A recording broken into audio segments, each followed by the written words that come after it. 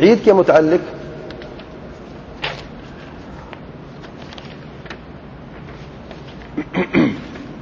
یاد رکھیں عید کا دن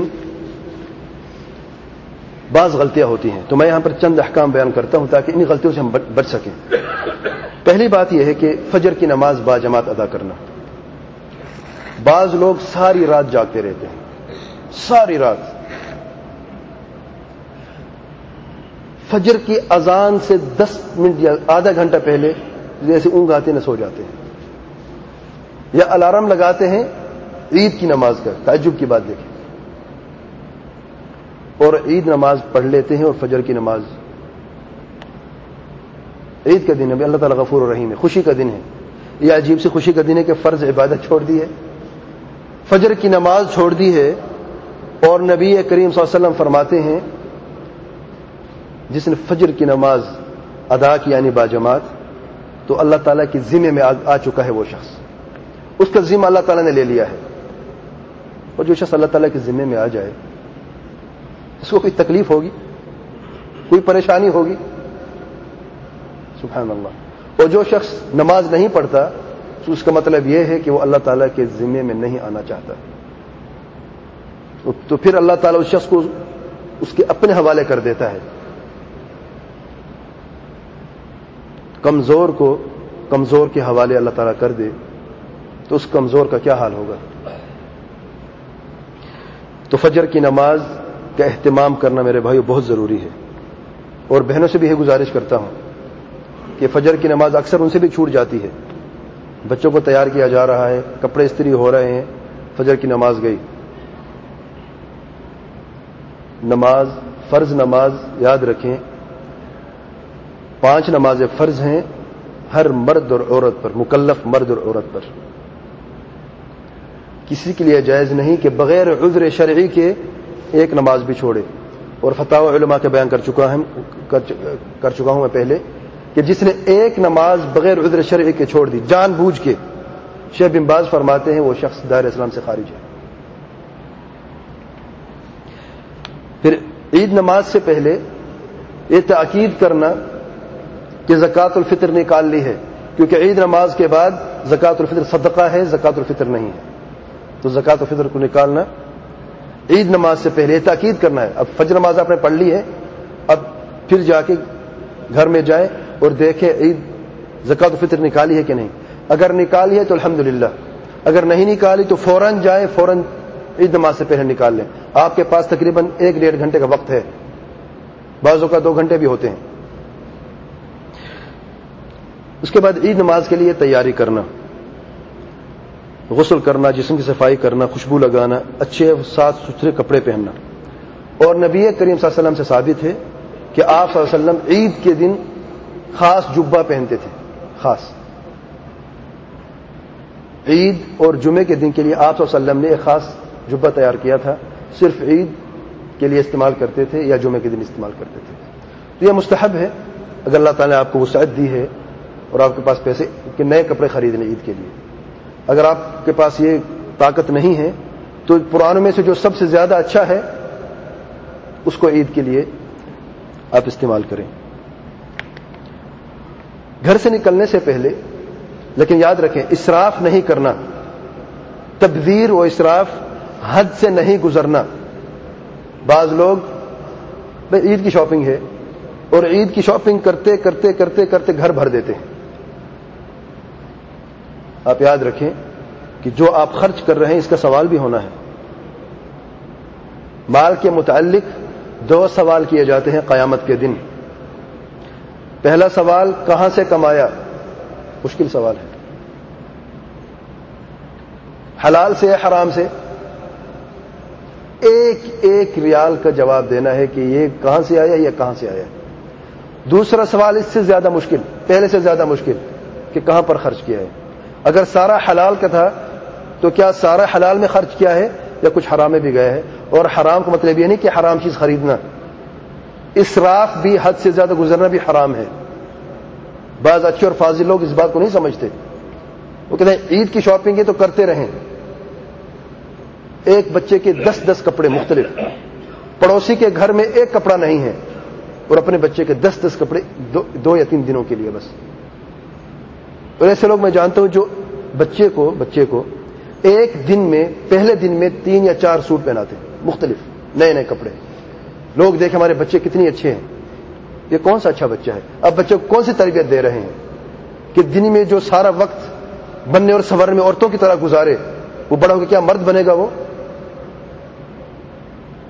ہم نہیں سمجھتے بچوں کو تربیت کیا دے رہے ہیں ہم. یہ تربیت ہے بچہ لڑکیوں کی طرف بنتے سنورتے رہو. یہ آپ نے ایک سوٹ پہنا ہے, 4 گھنٹے کے بعد دوسرا ہے, 4 گھنٹے کے بعد تیسرا ہے, 4 گھنٹے کے بعد چوتھا ہے, 4 گھنٹے کے بعد سونے کا سوٹ ہے, وہ الگ ہے. تو اسراف حرام ہے, اس سے ذرا بچنا ہے. گھر سے نکلنے سے پہلے سنت طریقہ یہ ہے عید الفطر کے لیے کہ طاق عدد میں کھجور کھانا, منہ میٹھا کرنا. ہم کھجور کھاتے ہیں, سنت ہے. بعض لوگ میٹھا کھا لیتے ہیں. اگر کھجور نہ ہو یا کھجور کے عادی نہ ہو, جیسے انڈیا پاکستان میں عام طور پہ بعض لوگ میٹھا کھا لیتے ہیں, تو میری گزارش یہ جب کھجور موجود ہے تو کھجور کھا لیا کریں بھائی. سنت ہے, سنت پہ عمل کرنا زیادہ بہتر ہے. اور طاق تعداد میں 1 کھائیں, 3 کھائیں, 5 کھائیں, 7 کھائیں, آپ کی مرضی ہے. بعض لوگ 2 کھاتے ہیں. ارے سنت پہ عمل کیا تو ادھورا کیوں کیا, پورا کیوں نہیں کیا؟ جاتا کیا ہے؟ 1 کھائیں یا 3 کھائیں, 2 یا 4 کیوں؟ کہتی ہے 1 کم ہے 3 زیادہ ہے. ابھی رمضان میں جتنا کھاتے تھے وہ بھول گیا کیا؟ اب سنت پہ عمل کرنے کے لیے اب 1 کم پڑ گیا اور 3 زیادہ ہو گئے. بات سنت کے عمل کی. دیکھیں آپ یہ نہ دیکھیں آپ کے پیٹ میں کیا جا رہا ہے, آپ دیکھیں کہ آپ پیارے پیغمبر صلی اللہ علیہ وسلم کی سنت پر عمل کرنا چاہتے ہیں. یہ عمل جو آپ کر رہے ہیں یہ ضائع نہیں ہوگا. آپ کا نام اعمال میں کیا لکھا جائے گا کہ 3 کھجور کے دانے کھائے؟ نہیں, یہ نہیں لکھا جائے گا. یہ لکھا جائے کہ فلاں شخص نے پیارے پیغمبر صلی اللہ علیہ وسلم کی سنت کو زندہ کیا ہے, سنت پر عمل کیا ہے. لیکن ہم ہمیشہ ایک رخ دیکھیں دوسرا دیکھتے نہیں ہیں. عید نماز کے لیے جلدی تیاری کرنا. بعض لوگ جاتے ہیں 1 رکعت ہو گئی, دوسری رکعت ہو گئی, بھاگتے دوڑتے, گاڑی کی پارکنگ نہیں, راستے میں روک دی, دوڑتے دوڑتے مشکل سے رکوع میں جا کے پہنچتے ہیں. تو ذرا پہلے نکلے نا بھئی. باتھ روم ایک ہے, ہم 10 لوگ ہیں تو باری لیٹ آتی ہے نہانے کی, غسل کرنے کی تو دیر ہو گئی. تو آپ فجر سے پہلے غسل کرنے بھائی کیا مشکل ہے؟ غسل نہیں کر سکتے تو وضو کر لیں لیکن نماز تو پڑھیں. یہ کون سا عذر ہے؟ یہ کوئی شرعی عذر ہے؟ پتہ کیا ہے مشکل یہ ہے, بات مقصد کی اور نیت کی ہے, محبت کی ہے, چاہت کی ہے. جب انسان کوئی چیز چاہتا ہے کیا اسے کرتا نہیں ہے؟ آپ نے کوئی چیز بازار سے خریدنی ہے, کوئی چیز, ابھی شاپنگ دیکھیں آپ, بازار کا حال دیکھنا آج رات کو, اللہ تعالیٰ ہم سب پہ رحم کرے. 2 گھنٹے گاڑی میں, 1 گھنٹہ پارکنگ ڈھونڈنے میں مشکل سے ملتا ہے, اور پھر دکانوں میں جا کے جو حشر ہوتا ہے وہاں پر انتظار. تو بازار میں ان راتوں میں بازار میں صرف گھر سے نکلنے, آپ ٹائم نوٹ کر لیں, گھر سے نکلنا پھر واپس آنا 4 یا 5 گھنٹے تو ویسے لگ جاتے ہیں. اب یہ 4 اور 5 گھنٹے آپ نے برداشت کیے ہیں. جانتے ہیں کیوں؟ آپ بازار کیوں گئے تھے؟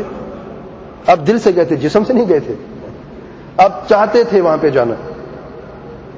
لیکن کیا یہی حالت میں اللہ تعالیٰ گھر کی طرف بھی ہوتی ہے؟ تراویح میں جس رات کو ختم ہوتا ہے تو پہلے سے بعض لوگ ایکسرسائز کرتے ہیں. ابھی کیا ہو رہا ہے یار, آج رات کو ختم ہے, لمبا پڑائے گا آج رات کو. امام صاحب جو ہیں بہت کھینچتے ہیں نماز کو, ٹانگوں میں درد ہو جاتا ہے. سبحان اللہ. اللہ تعالیٰ گھر کی طرف تو تکلیف ہوتی ہے. شیطانوں کے گھروں کی طرف جاتے ہوئے, جو بازار ہے شیطانوں کا گڑھ ہے, وہاں پر جاتے ہوئے آپ کو تکلیف نہیں ہوتی, خوشی ہوتی ہے. فرق یہ ہے کہ بازاروں میں جاتے ہیں اپنے دل سے, اور اللہ تعالیٰ کے گھر کی طرف آتے ہیں اپنے جسم سے, دل سے نہیں آتے.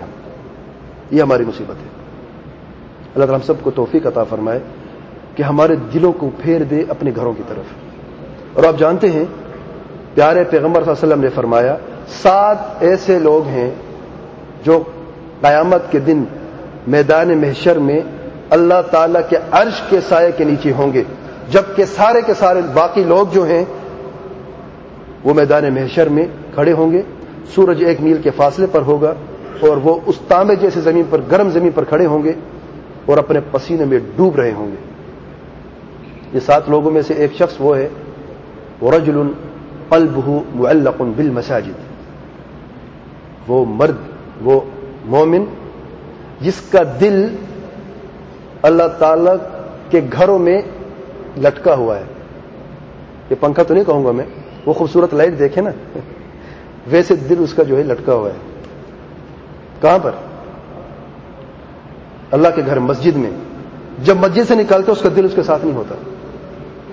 ذرا غور کریں، اللہ تعالیٰ کا عرش کا سایہ جو ہے وہ ہر ایرے غیرے کے لیے نہیں ہے، وہ خاص لوگوں کے لیے ہے۔ اگر آپ اس حدیث کو تدبر کریں، اور انشاءاللہ اس حدیث پر میں ایک مکمل درس دوں گا انشاءاللہ۔ یہ جو 7 لوگ ہیں یہ کون ہیں؟ یہ کون سے خوش قسمت لوگ ہیں؟ ان میں ایک چیز کامن ہے، یکساں ہے، وہ ہے دل۔ سب کے دل ایک جیسے ہیں۔ یہ شخص جب مسجد سے نکلتا ہے اس کا دل ساتھ نہیں ہوتا، مسجد میں خوش ہے، اس کے چہرے پر رونق ہے، جو ہی مسجد سے نکلتا ہے اس کو تنگی محسوس ہوتی ہے۔ آپ نے کبھی دیکھا بغیر دل کے انسان؟ اس کا دل نہیں ہے۔ کیا مطلب ہے؟ مطلب یہ ہے کہ اسے سکون نہیں ہے، اطمینان نہیں ہے۔ وہ گھر میں جا کر گھڑی دیکھتے، اذان ہوئی ہے، ٹائم ہوئے نماز کا، اس کی ساری فکر نماز میں ہے۔ جو زندگی ایسے گزارتا ہے، کیا قیامت کے دن اللہ تعالیٰ اس کے اس عمل کو ضائع کر دے گا کیا؟ اللہ کی قسم ہرگز نہیں۔ میدان محشر میں اللہ تعالیٰ کے عرش کے سائے کے نیچے مکرم ہوگا۔ تو اللہ تعالیٰ سے دعا ہے کہ ہمارے دلوں کو بھی اپنے گھروں کی طرف پھیر دے۔ تو عید نماز کے لیے تیاری کرنا، جلدی سے جانا اور مصلی کی طرف جانا، اور جاتے ہوئے بیوی بچے ساتھ لے کے جانا، یہ سنت ہے۔ بعض لوگ کہتے ہیں یہ عادت ہے، عربیوں کی عادت ہے، میرے بھائی عادت نہیں ہے۔ ام عطیہ رضی اللہ عنہا فرماتی ہیں کہ نبی کریم صلی اللہ علیہ وسلم ہمیں حکم دیا جاتا ہے کہ عید کے دن مصلی کی طرف ہم نکلیں اور جائیں مومنوں کے ساتھ، اور ان عورتوں میں کنواری عورت بھی اور حیض والی عورت بھی۔ حیض والی عورت سب سے آخر میں ہوتی، اور کس نے جاتی؟ نماز تو نہیں پڑھ سکتی وہ، دعا کے لیے۔ فضیلت کا وقت ہے، برکت کا دن ہے، دعا کی قبولیت کا وقت ہے، تو آمین کہنے کے لیے جاتی ہے۔ سبحان اللہ، کہ ہم بھی شامل ہو جائیں اس خیر میں۔ عید نماز کی طرف جاتے ہوئے تکبیریں پڑھنا مسنون ہے، اور تکبیر جو مسنون تکبیر ہے، اللہ اکبر اللہ اکبر، لا الہ الا اللہ، اللہ اکبر وللہ الحمد۔ یہ جو الفاظ ہیں یہ سیدنا عبداللہ بن مسعود رضی اللہ عنہ سے ثابت ہیں۔ ابن ابی شیبہ میں یہ روایت موجود ہے، علامہ البانی نے صحیح فرمایا ہے، یہ مستحب ہے جی۔ جب عید گاہ میں پہنچے، مصلی میں پہنچے، تو بغیر نماز پڑھے، بعض 2 رکعت پڑھتے پھر بیٹھتے ہیں، بغیر نماز پڑھے آپ بیٹھ جائیں،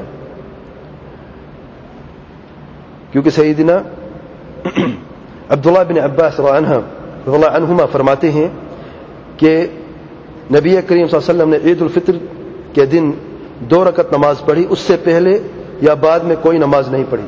متفق علیہ روایت ہے کہ عید نماز سے پہلے یا بعد میں کوئی نماز نہیں پڑھی۔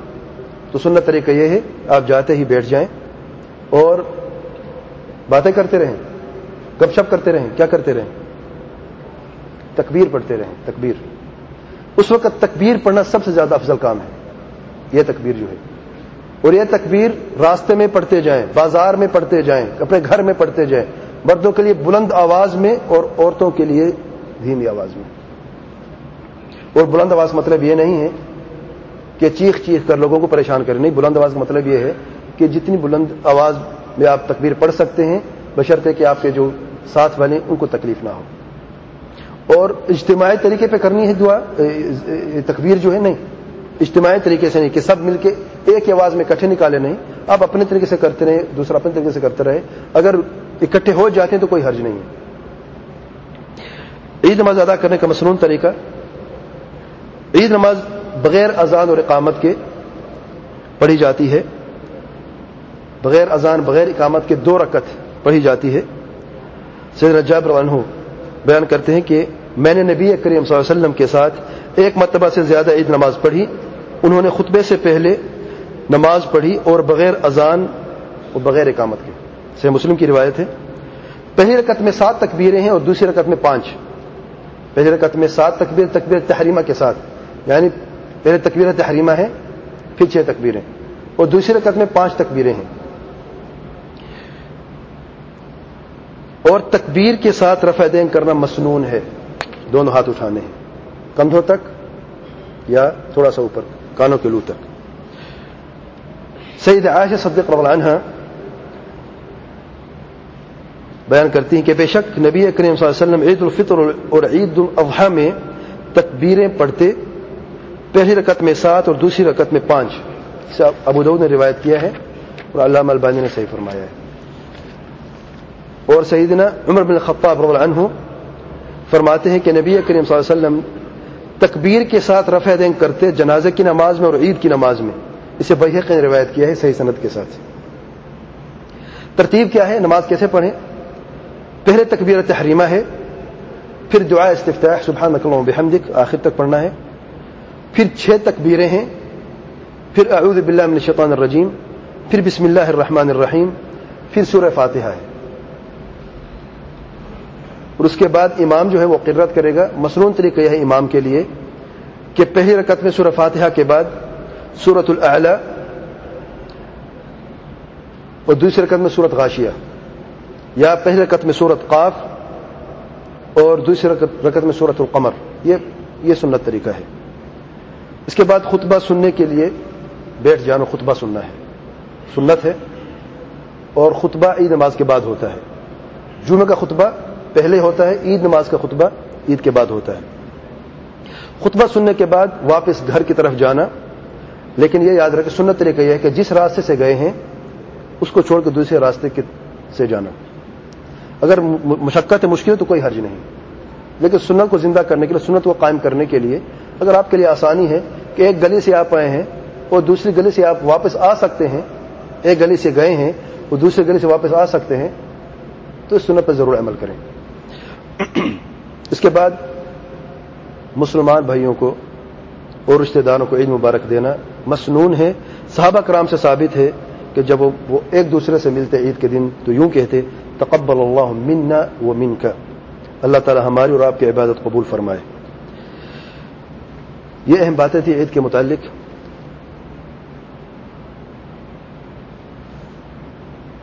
یہ پیپر انشاءاللہ آپ کو ساتھی ابھی دے دیں گے, تو اپنا یہ نسخہ لے کے جائیں. اللہ تعالیٰ سے دعا ہے علم نافع اور عمل صالح کی توفیق عطا فرمائے, قرآن اور سنت پر چلنے کی, سلف صالحین کے روشن منہج پر چلنے کی توفیق عطا فرمائے. سبحان ربک رب العزة عما یصفون وسلام علی المرسلین الحمد للہ رب العالمین.